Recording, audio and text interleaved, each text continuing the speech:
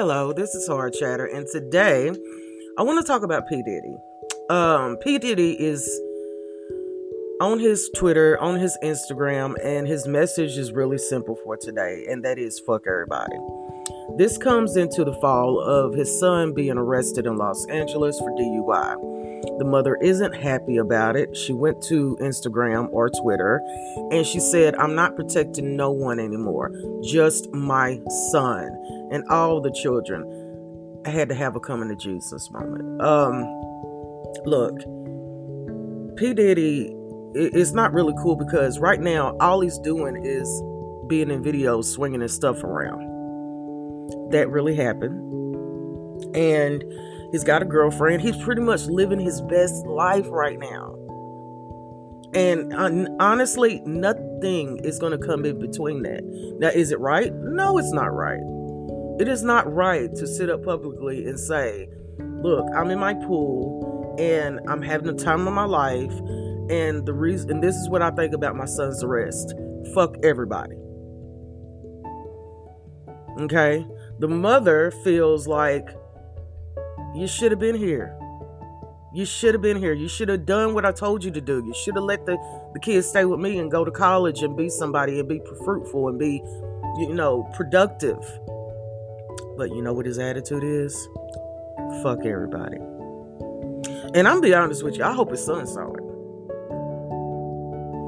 I really do. I hope his son saw it because I think as a child, you need to know where your parents stand when it comes to raising you. And what I predict is the kid is going through it. I don't think it's easy for anybody to sit up and watch one of their parents act a fool in public, very unbecoming, and not want to do something, just do something. And honestly, I think it was just a DUI. I don't think it was more than that. I don't think it was nothing to it. But being the fact that this is P. Diddy's kid, it is a huge deal. Okay? And right now, in my opinion, is not the time to be sitting down looking at a camera going, fuck everybody. Because here's the thing. There are people are the reason why you are who you are, P. Diddy. Okay? People did that. People paid money for that. I don't know if you work for anybody. I don't know your business dealings or anything like that. But you have a business to run.